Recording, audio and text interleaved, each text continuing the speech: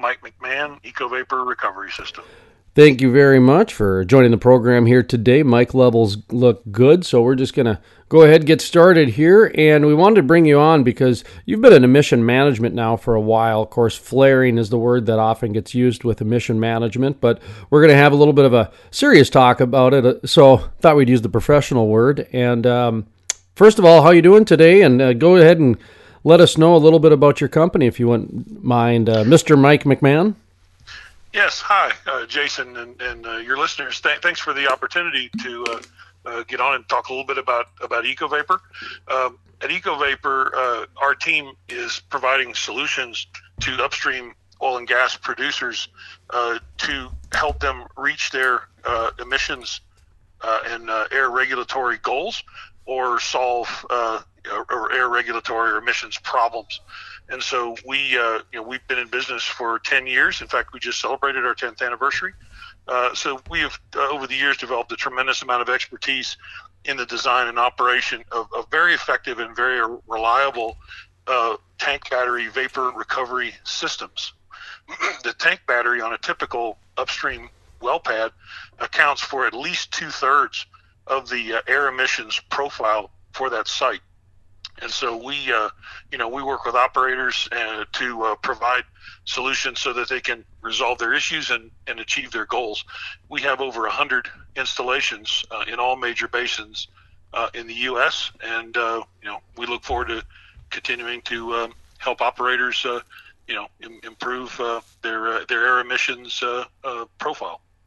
Flaring's been in the news recently in terms of trying to reach, in fact, in North Dakota and the Bakken, another month went by, goals were not met. And my contention is there are some solutions out there to really curtail things. And I know that the numbers aren't there all the time, but it sure seems like these science projects are becoming a lot more efficient and a lot more intuitive as well. Talk to me about some of the issues with flaring that are going on, and how you guys are, helping solve the problems out there with what the regulations and states and counties are trying to match. Sure. No, thanks for the opportunity. First of all, there are a lot of projects going on in all basins, to improve, pipeline and takeaway capacity, so that the gas can be captured. If there's no takeaway capacity, then the operator, there is technology that can strip out the NGLs, and then you're only flaring methane, which is a cleaner solution, but then flaring the entire vapor stream with the NGLs. But first of all, where takeaway capacity exists, we at EcoVapor help the operators, develop solutions which can eliminate flaring and basically just make flaring an activity that takes place in emergency only. There are many operators that have taken fairly aggressive stances in environmental leadership, where they have said, we know we can still get some permitting for flaring, but we're going to step beyond that. And we're going to demonstrate environmental leadership, and we're going to reduce and eliminate flaring. One example of that is Shell in the Permian. And we've worked on a project with Shell. There's a case study on the EcoVapor.com website, EcoVaporRS.com website, that details our work with Shell, where Shell decided to that they would take an environmental leadership position and reduce and eliminate flaring in the Permian. And with the EcoVapor solution in place, we have helped Shell reduce their flaring by over 80% in the Permian over the last year and a half. So flaring, although still permitted in most regions, still is a very visible sign of waste. And so we help operators eliminate that flaring and capture that gas. Obviously, commodity prices right now for gas are not very good. However, the EcoVapor solution offers many different avenues for economic payback. Not only is the vapor captured and sold, so there is incremental gas revenue, but also the vapor that's generated in the tank battery is a very rich stream, natural gas is around 1,000 BTUs. The vapor off the tanks is typically 2.5 times or even more that, and so there are some higher carbon components in that vapor stream that can be captured and sold, and so there are economic benefits in incremental liquids production, in addition to the incremental gas sales. Also, with the EcoVapor solution, the operator has the opportunity to run the pressures in their tank batteries very low.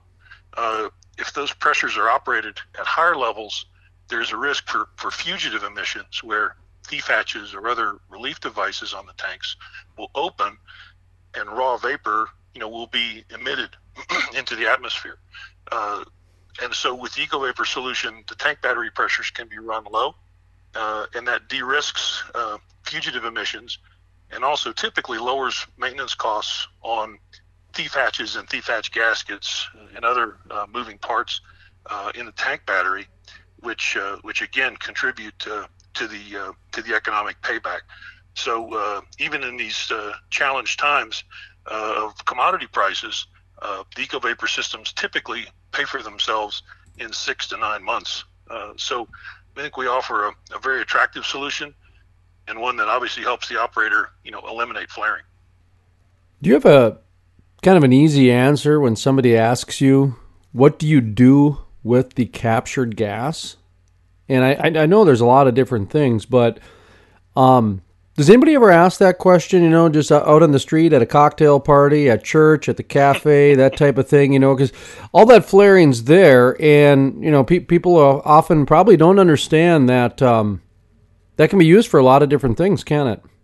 Absolutely. Again, as I said, the vapor that is generated in the tank battery is a very rich stream. It has propanes and butanes and pentanes typically in that stream, and so it's a very valuable stream. And so a typical system would have a compressor, a vapor recovery unit attached to the tank battery, removing the vapor, compressing it, and then it passes through EcoVapor's 0.2 unit before going into the sales line or the gathering system. Oxygen is very prevalent in the vapor stream in those storage tanks in the tank battery.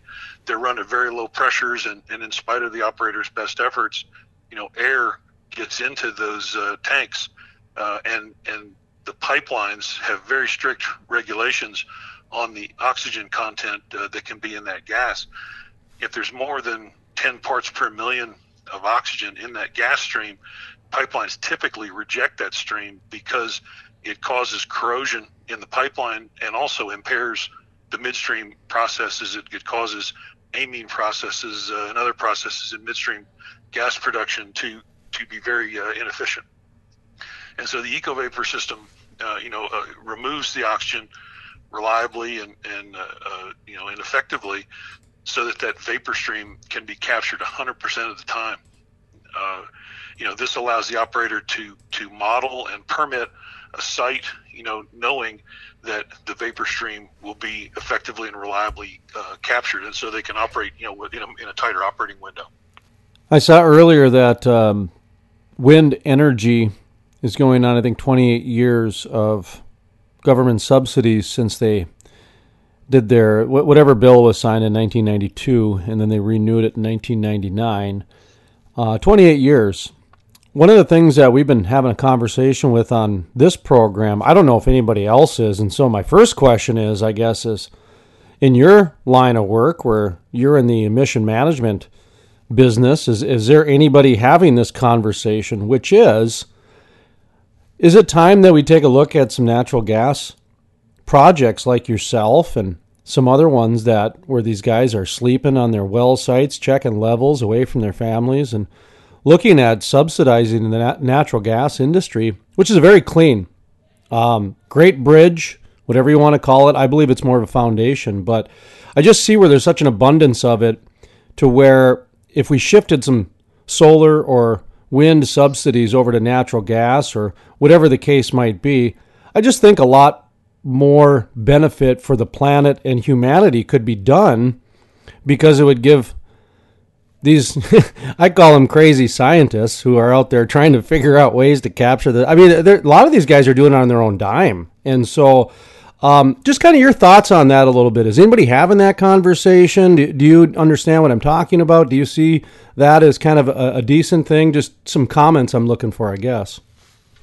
Sure. Well, I'm not aware of any active conversation about, subsidizing, the natural gas industry, but, my view, first of all, the overall, continuum of different sources of energy, I do think, I do see where, we have the need to develop a variety, of options, and I know the government subsidies have been very active, with wind and solar, and over the years have helped, reduce the costs of wind and solar energy. But in spite of that, I think, without the government subsidies, the economics of both of those would be very marginal.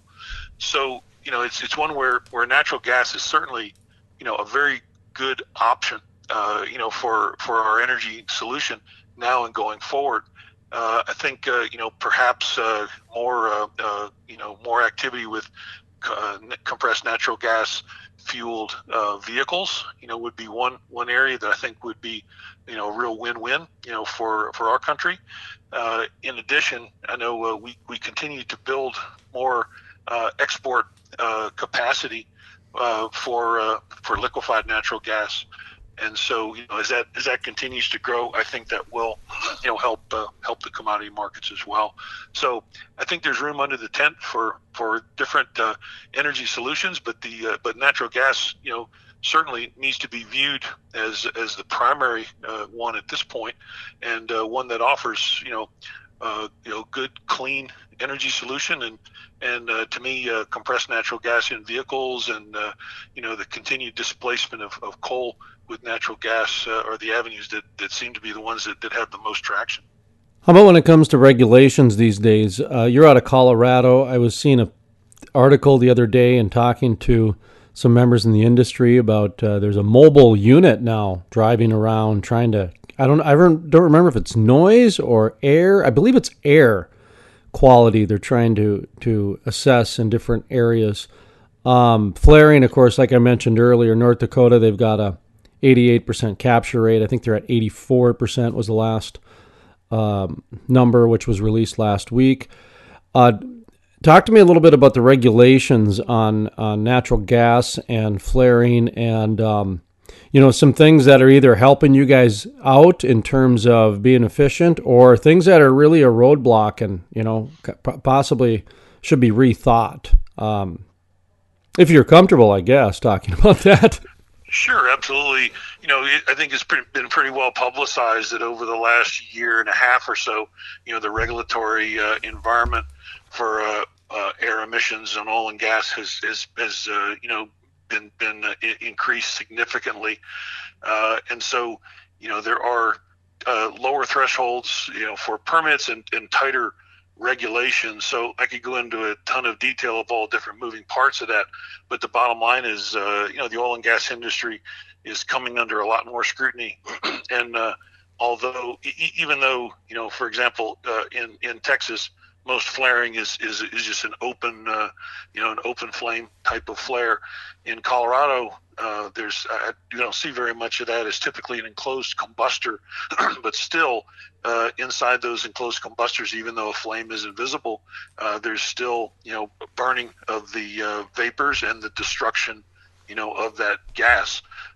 So the regulations on combusting of vapor in Colorado continue to tighten, and so again, we're having more and more conversations with operators about our solution.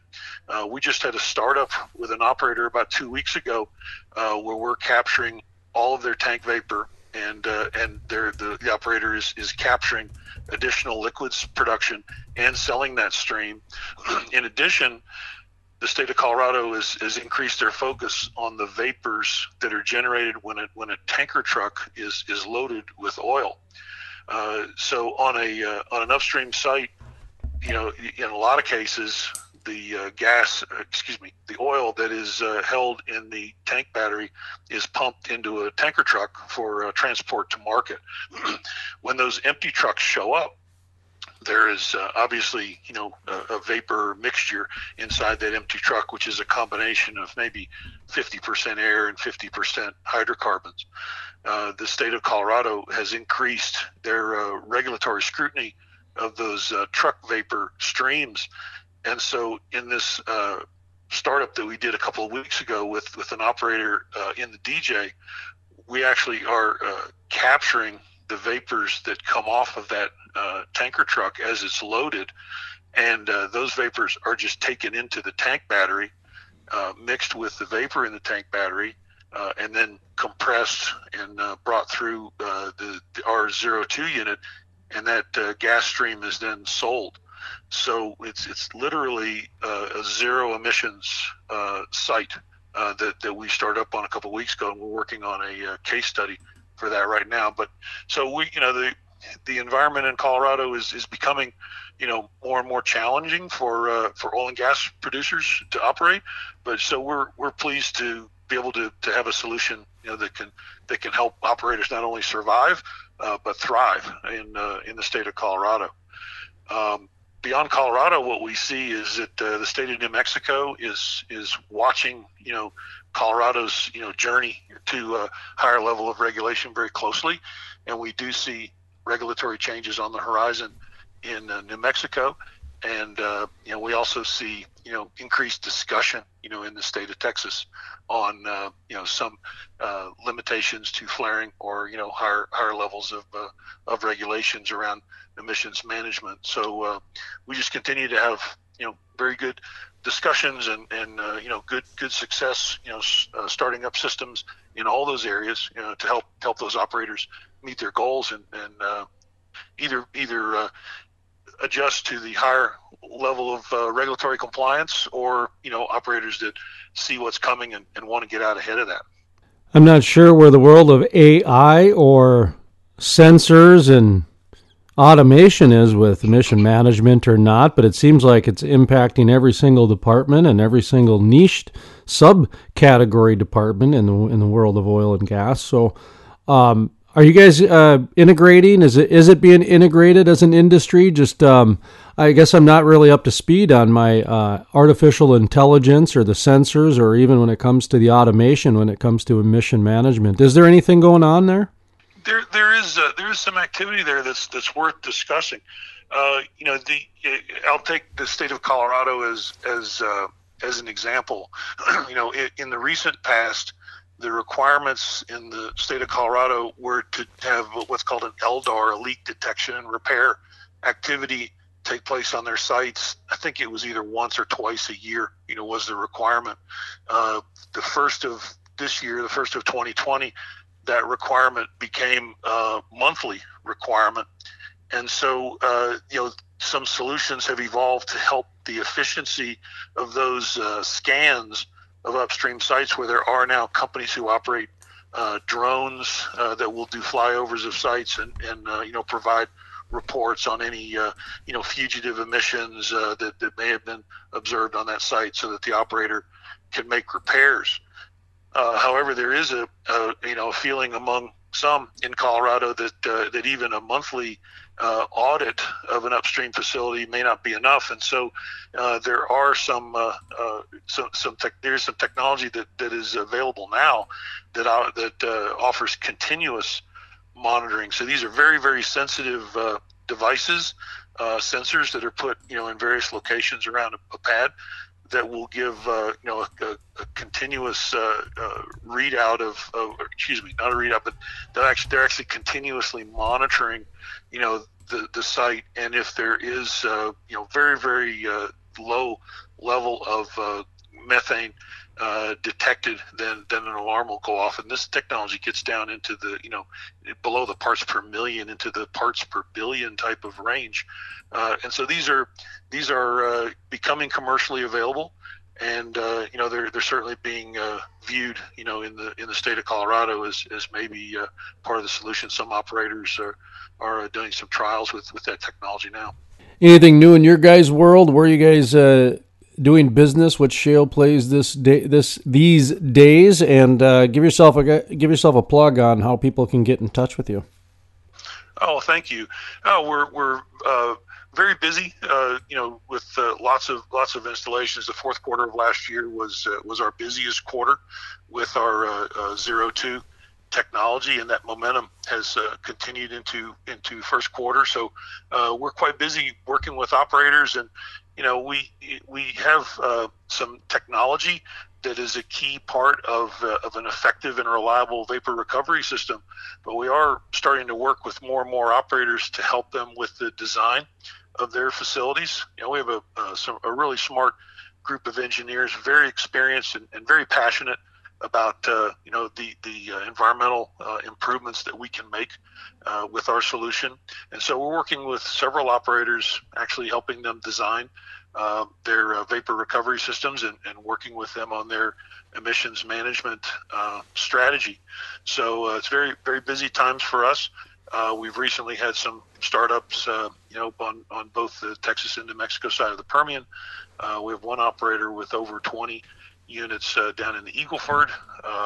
We continue to work very closely with Shell as they work to continue to reduce their flaring in the Permian, and a lot of work with many operators in the DJ and some up in the Bakken, reacting to the regulatory environment and wanting to improve their emissions performance and execute on a much more leading edge emissions management strategy. So we're real busy, but please check out our website. We are EcoVapor Recovery Systems. So our website is www.ecovaporrs.com.